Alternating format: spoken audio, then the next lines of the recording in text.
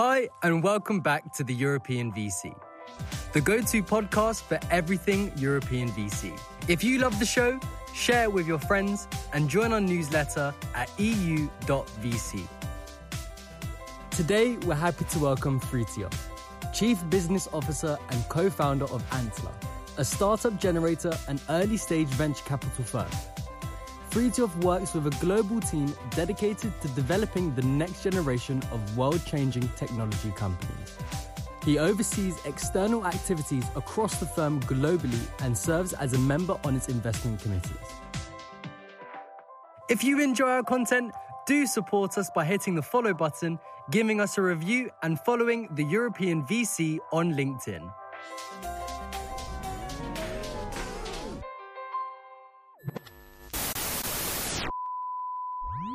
Fridtjof, welcome to the show. It's super nice to have you here at the European VC. How are you today? Doing great, David, and thanks for having me on. It's our pleasure for sure.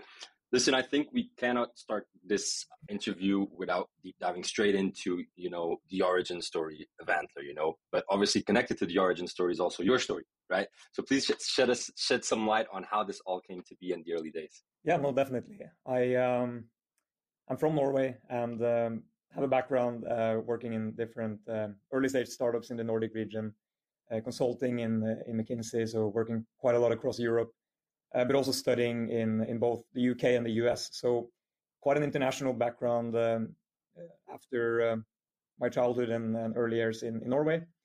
And it's quite a lot of similarities with the other co-founders of Antler, having had quite a lot of international exposure early on.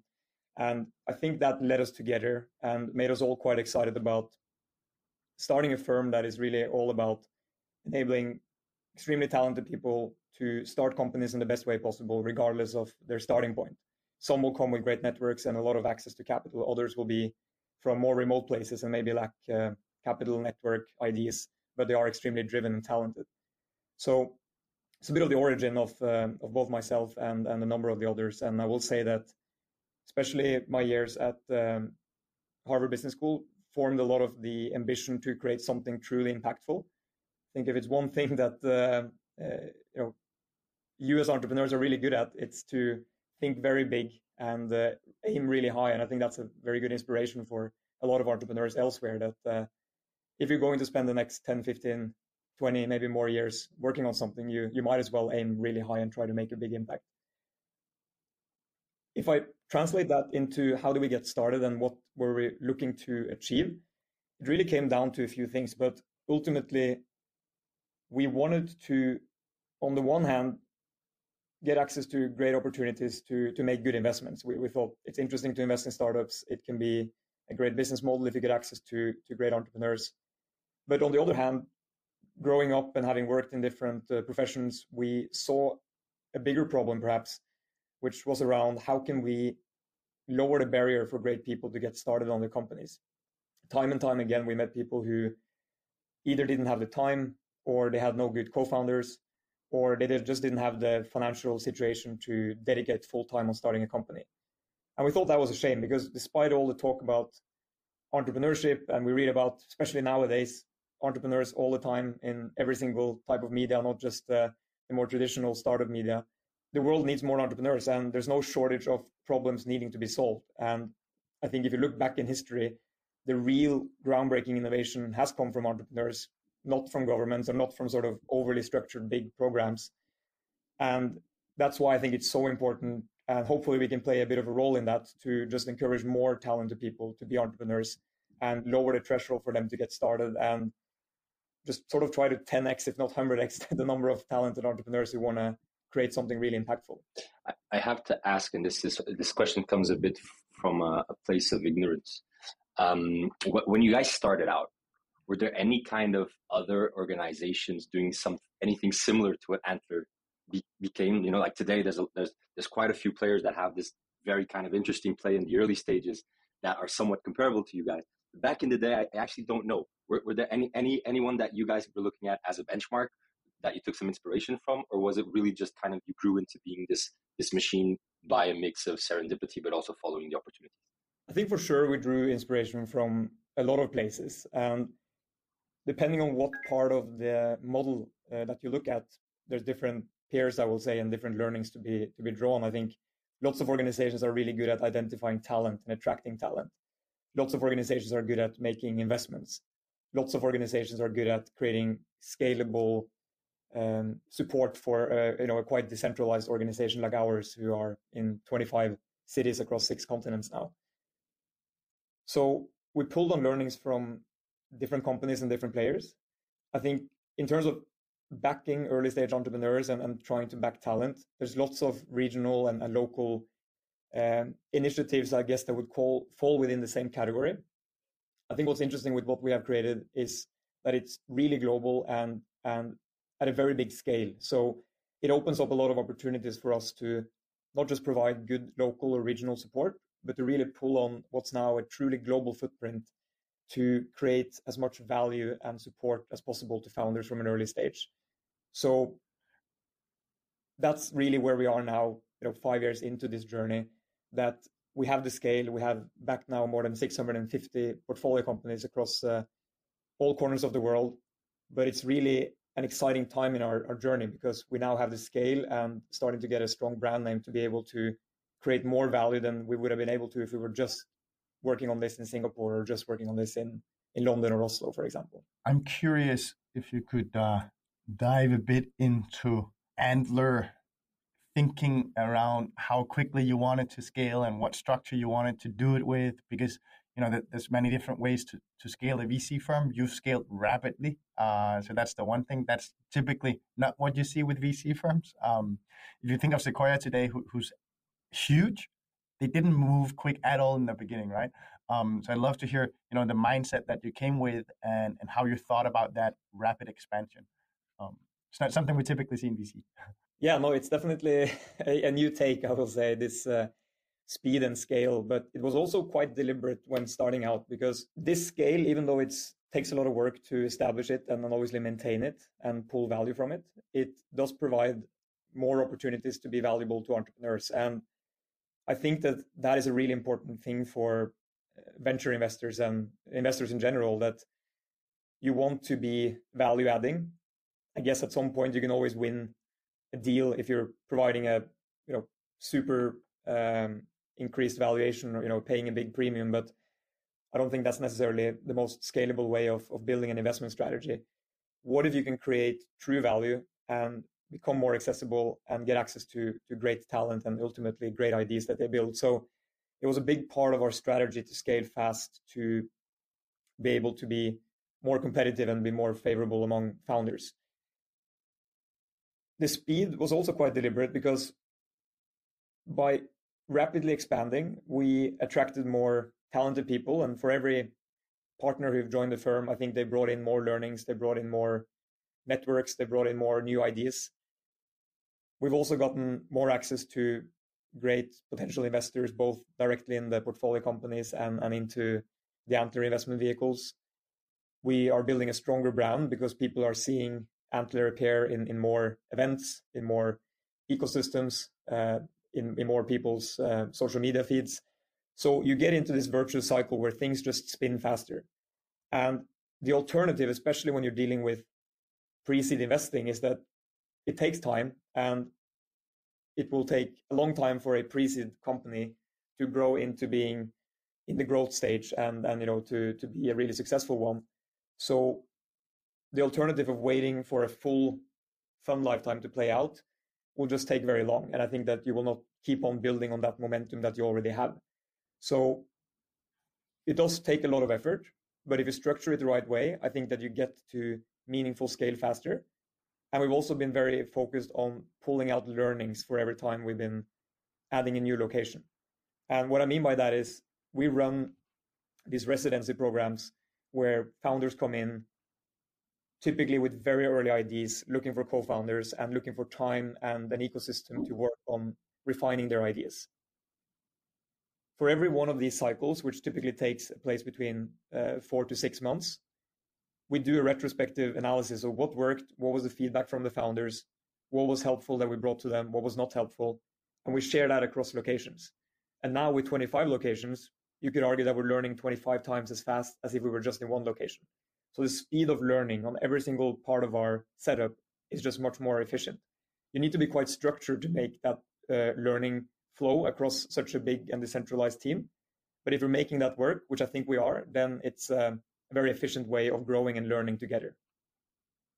And that almost leads me into my next question, which is, and I might be saying this in a bit of a provocative manner, and to some extent it's also meant as such, because I have thought that when looking at the Antler GP profiles that I see, there's almost like an Antler GP talent thesis around people coming from big consulting houses. I'd love to ask you, is this by design, or is it more, okay, that's our network, so that's why we've serendipitously ended up pretty much hiring from McKinsey, or how does that work out? So I will maybe slightly disagree, because a lot of the early people who joined definitely are coming from some of the consulting houses, including McKinsey, of course, a big portion of the founder team. And I think it is because we knew each other, right? And we had spent time together and really saw that we can come together and create something. That's one portion of our backgrounds, and many have gone on to build great companies either before or after. If you look at what's now more than 50 partners across the Antler ecosystem, I will say that the typical profiles are people who've built or been early employees in successful startups in that region. So what we're really looking for when we are getting a new partner on board in a new location is really that they have been an operational entrepreneur or in a very early role in a fast-growing startup in that ecosystem. And that's important because they know what it takes. They can relate to founders in a good way. They also have networks in that region who can hopefully come in and help the startups. And that element of their profile is very important to us. I will say, compared to a later stage VC or a more traditional fund setup, we're probably weighing quite a lot more on operational experience in their previous roles and being able to create good operational structure, because we're dealing with so many people and so many companies. That is weighed, much more than perhaps in more traditional investment setups. When you were talking about scale, Fridtjof, in the beginning, just like 3 minutes before, so you used a couple of interesting words. You use the word process, you use the word structure, and I think it's incredibly insightful for our listeners, them being, many of them being emerging VPs, understanding, okay, I think it will be very unlikely that any of them do not know of Antler. So I think we can skip that bit of, what is Antler focusing on and so on and so forth. I think we've done that already enough, but it's more about understanding, okay, how is it structured? Because that might have interesting learnings for our listeners, whether that's from the funds, the organization, whatever you think is most insightful. But I'd love to give you the time to deep dive a bit into it. Yeah, and do add in, the deliberations behind it. Why did you think that this would be the best model? Why did you not go for another one? The more detailed, the better. Yeah, I think that the way we've structured it is really built around how can we do the things locally that make sense to do locally, and then try to standardize or centralize in some way the things that we don't need to do in every location. And even if you are having a much smaller or less global setup, I think there are many ways you can think along the same lines that we have been thinking. So you can think of Antler as several different regions doing the same type of activity, which is identifying and attracting and supporting entrepreneurs, being there then as this day zero investor, backing them from the very beginning, and then following on as the companies progress and get more traction. Behind the scenes, there's a lot of things that need to be provided or to be performed by that team.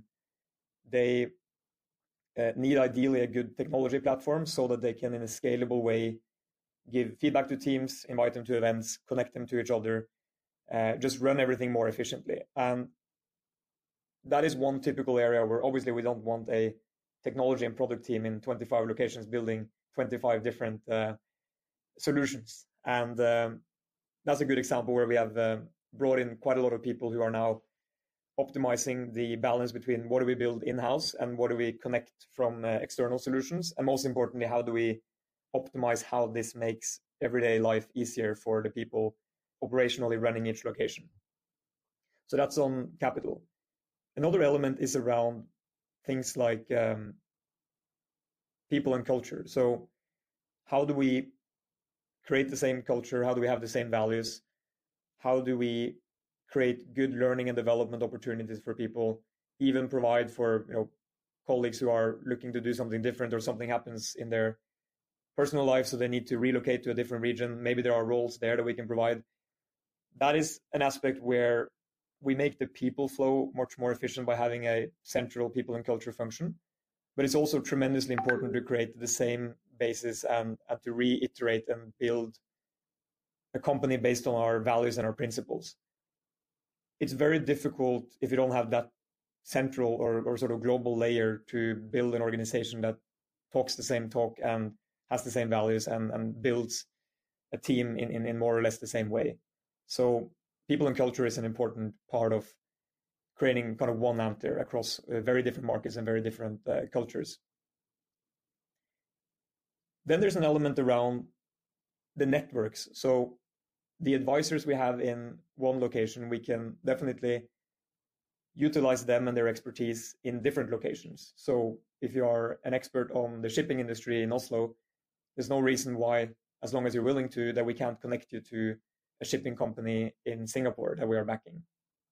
Similarly, if you are a later stage investor in fintech based out of London, maybe you have a global mandate, you can definitely then look at fintech startups in India or in Singapore or in the US.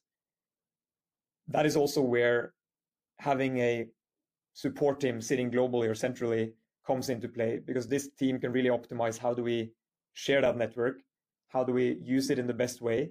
We don't want to kind of drown anyone with 100 emails a day and not be value adding that way. And all of this requires thinking, because when you make it work, it's an incredible machinery, and it's really hard to replicate or have the time to build out if you're busy doing the day-to-day execution in one of the locations.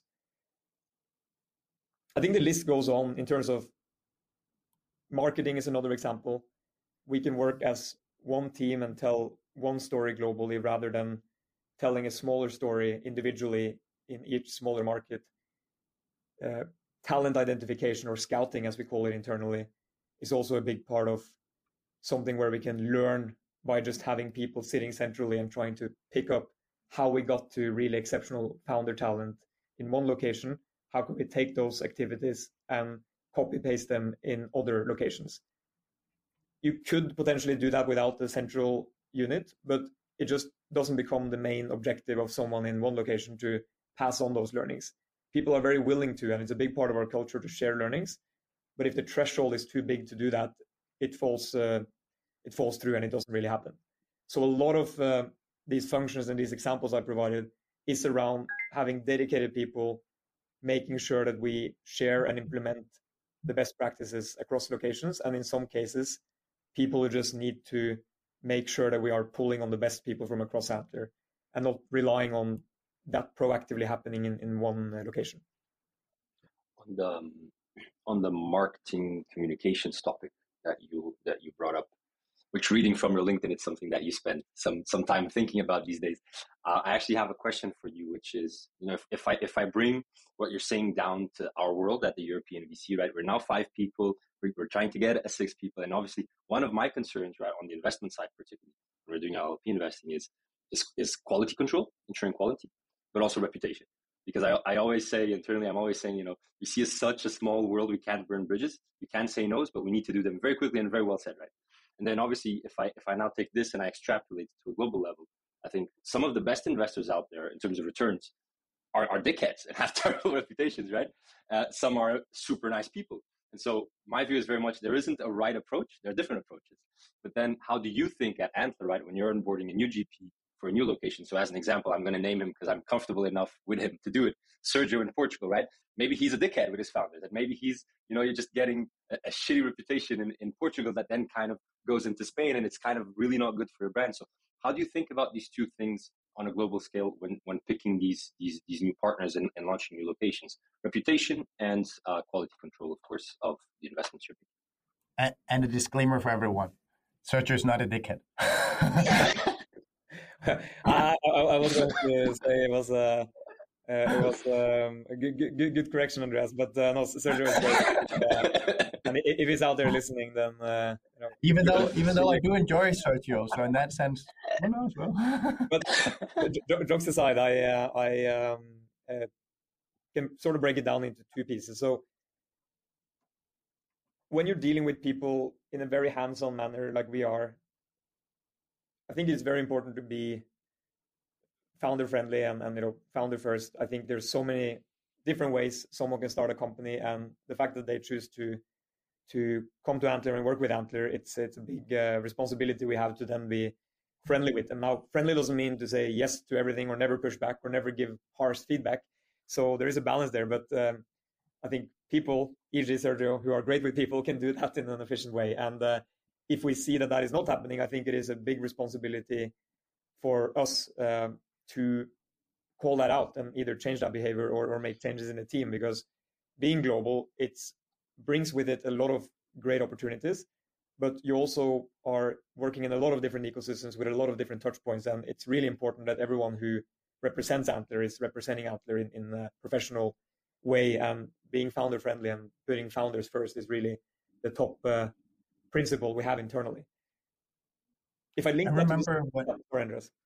No, I was just about to say, I remember when you opened up your office in Copenhagen, I think I actually saw a job posting for a partner position.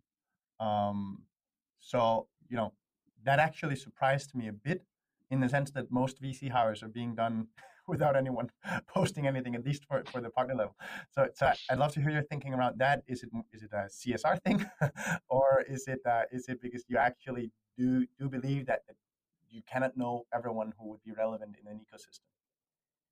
Yeah, if I take that part, I think it's quite straightforward. In the vast majority of cases, we have brought in people we have gotten warm intros to or known from our different networks. But I think that not posting it externally, you just lose out on potential people you don't know. And we don't know everyone in Denmark, and we don't know everyone in the Nordics. So it's a nice add-on. I think being transparent and open on every role you're looking to recruit never hurts. But at the same time, I see where you're coming from, because the vast majority, it is people you know or someone you know who intros you. It does, typically increase the average quality of an applicant, but it doesn't then mean that there's no good applicants coming from the general applications on our website. Yeah. No, I just thought it was interesting to touch on. And I'd be curious to hear, what do you look for in a GP when you launch a new location? And maybe let's start with when you choose to open up a new location. Is that GP driven? So you meet someone who's absolutely crazy good in Rio, and then you see that, okay, there's a good match here, let's open up a location in Rio? Or do you say strategically on the map, we're missing Rio, so we'll find a team in Rio? Tell us how you think about that, and then afterwards, let's go a bit into how do you then weigh the, in quotation marks, applicants for that location? Sure. Have a list of very exciting ecosystems, and those can be in emerging markets, they can be in more established ecosystems. And the good thing with being in 2022 is there's a lot of places that are just getting started when it comes to nurturing and creating startups. I think one of my favorite stats is that in 2010, there was 22 cities with a unicorn. In July 2021, there was 170 unicorns. That number is probably bigger now, meaning that you're close to 200 cities with one or more unicorn. And that's obviously 200 cities from vastly different ecosystems. So we're bullish on a lot of different markets. And for the ones that are in that, let's call it a long list, we are quite opportunistically looking at different profiles, getting to know different ecosystems. And we spend a lot of time figuring out who's the best first partner that we can get on board. Because once we have that person, it's a lot easier to build the rest of the team. We can start to get really the ball rolling. And that dialogue or that search can take anywhere from 3 months to well over a year. We're not going to reduce the quality metric just to get going in a location. We're not rushing to open in new places, but we are putting a lot of effort into evaluating people. And in some places, we've talked to hundreds of profiles, really deep. It takes a lot of time, but it's so critical to get that right. And in other places, we've been more fortunate and found people earlier. But there's a lot of variation in how that timeline is developing. And what we look at, just to address that part, Andreas, what we look at is, again, the operational excellence. Ideally, there is a strong interest and experience on the investment side as well. In some cases, that's coming from another VC. In other cases, it's coming from more angel investing in that space. And the third one is really the culture. I mean, you need to get along well with the team.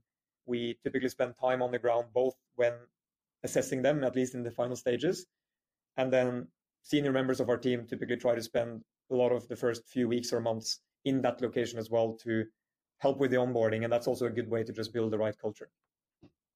Yeah. I was about to ask you to kind of dive into the process of vetting a candidate, because we have so many listeners that are thinking of building a VC firm, but they don't want to do it themselves or whatever, and also who are hiring for principal or senior roles. And there, I think that you guys probably the ones with both one of the best playbooks for doing that for founders, and I imagine that you've also systematized it quite a bit for Antler Global on GP level. So if I understood correctly, you wanted me to go a bit more into how we assess the yeah, exactly. Partners.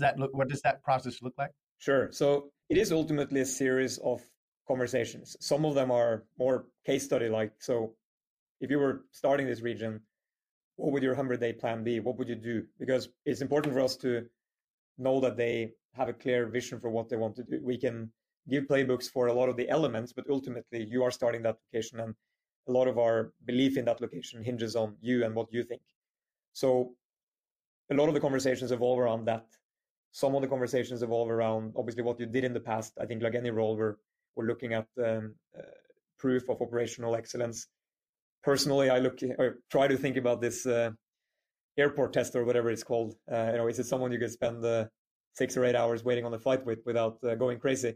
And it matters because whether it's on Zoom or whether it's in person, you will be spending a lot of time with these people, and it needs to be fun. You need to have some aligned interests and obviously the same values. So I will say that it's 3 categories of conversations, really. Some of them more structured around the plan.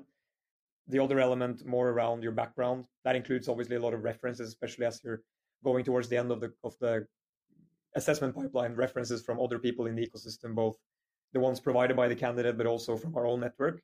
Those weigh heavily. It's important that we hear good things about the candidates. And the third one is more maybe relating to my airport example, just about the culture. And one thing I didn't mention earlier is that we not only try to travel there to be in the location with the person towards the end of the assessment, but we also invite them to one or more of our offices to have them experience Antler. And I think that is an important point, which probably is very applicable to anyone hiring, which is with the best candidates, you're obviously assessing, but you're definitely selling as well. So it's a balance to find. And the best people are probably just at that edge where you really want them and they really want you. And, some people you probably really want and they don't want you if you're not good at selling them what they can really get out of being part of your organization. That's a big piece I think is important to balance throughout, not just towards the end of the conversation, but you want to sell to them what they can get from you. And ultimately, any hire, right, is an exchange of time. And there's so much cool things people can do with their time. So if they choose to spend it with you, then they better have a good reason. Yeah, absolutely. I just have one final question on this point, which is, and it comes from today, a good friend of EUVC, Stefano Bernardi, launched his new fund called Unruly Capital. And what really I loved about that fund launch was he had a super in-depth memo on, how he thinks about venture and what brought him to where he is today and all that kind of stuff. How big are you on thesis-driven GPs versus GPs that are more like, I'm in this for the investing part and I don't have as such a strong thesis on whatever vertical or whatever place in the world that I should fit, or that kind of thing? How do you think about that? I think given our focus on the early stages and the sort of day zero investing, by default, our model is very people-driven, I would say. So it's a thesis that if we can identify and get to know and get excited about great, talented entrepreneurs, we will want to back them. When we invest at this very early stage, we know that the vast majority of these companies that we invest in will pivot significantly in the future. It doesn't mean that we're discounting the idea when we are making the investment, but who the people behind the idea are and what they stand for and what they want to do in the future weighs very heavily. So as an organization, we're very people-driven in our initial investment. As we do the follow-on rounds in later stages, it becomes much more data-driven. We see how they progress, what they're doing, and how the market is receiving their product. But that's a very different type of investment decision from the first one, which is really what makes us quite distinct in the market. At the same time, the GPs in the different markets, in varying degrees, have their own thesis on what they believe should be built, what they are excited about. But I still think that as an organization, we like to say that, you know, rather than trying to be the best at predicting the future, let's try to be the best at identifying people who can shape the future. And an element of that is, unless I know everything, or unless I'm the best potential entrepreneur in the world, how do I know that my thesis is the right one? It might be people that think about things totally differently, who will then fall outside of my area where I'm looking, because they're just thinking about it or coming at it from a completely different angle. If I identify that person and I say, wow, he's so smart, I want to back him, then I can be part of that journey. If I'm limiting myself to one thesis, especially at the early stages, I risk losing out on people who are just smarter or think about the industry in a very different way. Yeah, interesting. While you were talking, I just realized, Stefanos Fund is not Unruly Capital, but Unruly Ventures. So just have to make that correction. To do shout out to a bro for renaming his fund. I tend to do that kind of thing. So before we can go to the quickfire round that I know that David can't wait for, I have to ask you, now that we're with one of the co-founders of Antler, where the hell did the name come from? Why Antler? Why not something else? There's a few different reasons for the name. And the biggest reason is that antlers are the fastest growing tissue on animals with antlers. They grow out, and when they fall off, new ones grow out again. And it resembles quite nicely our residency programs, where companies grow out in all kinds of directions. And when they're growing out of our offices, we get new exciting entrepreneurs to come in and build new companies with us. The other element is that it's quite easy to pronounce and spell. And for someone with a name like mine, I've learned the hard way that that's important to think about when starting a new company in 2022, or in a modern days. And the last thing is that I think the antlers in general have a little bit of a Nordic link as well. We mentioned that some of our co-founders were from Norway, and one of our co-founders is from Finland, and so a lot of reindeer, and I guess a lot of different animals with antlers. So it's a nice link to there, even though we're obviously now all over the world. So that's the reasons for the name. I love that, and that was a good answer. And it had nothing to do with the fact that it starts with A. It didn't hurt, to be honest. I think that was more important before. I think I read somewhere that Amazon, for example, was very focused on starting with an A, and that was probably more important in the 90s when a lot of the lists just ran alphabetically. But I'd rather start with A than Z. But I wouldn't say it was the key driver. But you're named Andreas, so you've always had it easy. I've always been the first one to be called out. It's definitely not because I was the loudest, just because I started with A. On that note, Fridtjof, we're going to shift into the quickfire round. Quickfire round is how we end every single one of our episodes, 120 something, maybe 130 so far. So that's exciting. And it goes with quick answer questions, 30 to 60 seconds to answer each one. Are you ready? Yes. Awesome. First question is, what areas, technologies, or sectors excite you the most, but that you find people around you not getting that excited about? I think I will say food tech. There's a lot of developments happening in plant-based nutrition, in vertical farming, smaller countries or regions trying to be independent in their food supply. We see also from the sustainability perspective how much harm some of the traditional food production is having on the world. So I think it will be a growing market, and I also think that we're just seeing the very beginning of some of these meatless options, as an example, or different substitutes for eggs or chicken, etc. So I think that will be a huge space, and it's probably a big wave coming of shifting behaviors. But when that comes, obviously food is just a massive market, and we're seeing, for example, here in Singapore, that there's quite a lot of startups in that space entering the market. So I think it's probably a bit overlooked by at least a lot of people that I talk to. We definitely agree, actually. That's cool. Second question of the quickfire round. What would be your top tips for emerging VCs who are now fundraising? I will say two things. One is think about how you are differentiated. Maybe it's your network, maybe it's your model, maybe it's just what you've done in the past. But really try to make that clear, because a lot of the people you talk to have talked to a lot of other VCs, and even if you don't feel that you are similar, the default reaction will probably be that you are, unless you prove them otherwise.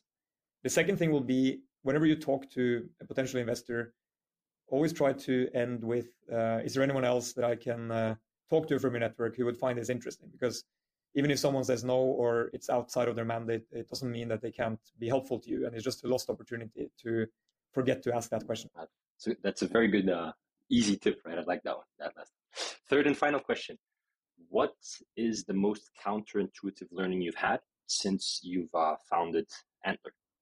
It's probably a learning from the industry in general, that in many cases you see that the people who take the most risk and really push the limit, sometimes they end up being the most successful. And I'm not saying that's a great thing, because sometimes it goes wrong and you see that people get into trouble. But it's still the answer that comes to mind, that growing nicely in a steady, safe way, it doesn't always get you there as a startup. And I think for a lot of talented people who are looking to build companies, they come from safer environments and they are building brick by brick and expecting that that's what's going to get them there. I'm not recommending to go and completely throw out the rule book and go completely crazy, but it is worth realizing that probably some of your competitors are thinking in a very different way, and at least adapting elements of that, or studying some of the companies in your area that have really grown fast to understand what they did, I think is important. And maybe I'll add one more there, which is slightly different, but when starting out, and also when coaching a lot of these portfolio companies that we have, I was surprised by how many people are very open to talk about why they failed or why they didn't get to the success they were hoping for with somewhat similar ideas. So I think it's easy to think that if I'm building a fintech company in the B2C space and I call someone who tried to build there and they didn't succeed, that they will be upset, or it will be very painful for them to talk, or they will be angry or protective. And usually that's not the case. People love to share, love to maybe even get involved in your venture. So reaching out to people who perhaps didn't quite pull it off, it's not rude, it's not a waste of time, I think. And people are typically more willing to talk than you might expect. That's cool. Fridtjof, before I can wrap it up, I have to ask a question that we didn't ask during, and it's good that I asked it this late because we might have to delete it. But I would love to ask you, Fridtjof, why the hell is Antler run out of Singapore? Because you are a bunch of Nordic people primarily. So why Singapore? So we were starting out in Singapore, as you say, and the initial team are a lot of people coming from the Nordic region.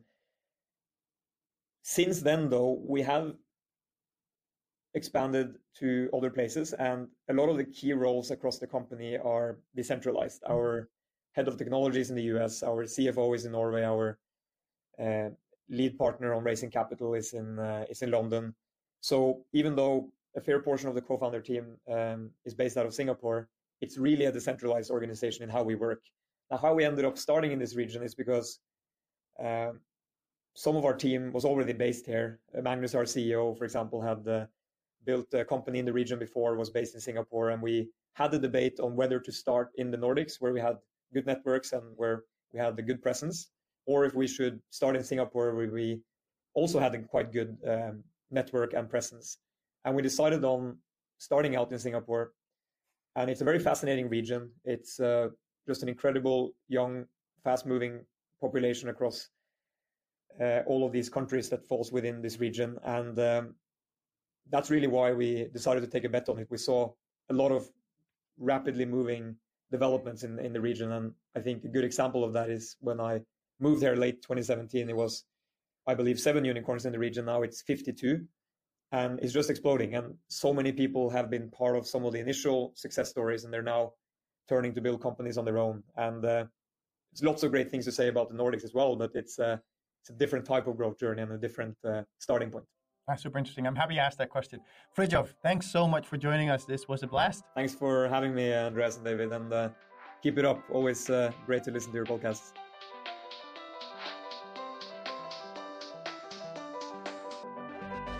Thank you for listening to this episode of the European VC, the go-to podcast for everything European VC. If you love the show, share it with your friends and join our newsletter at eu.vc.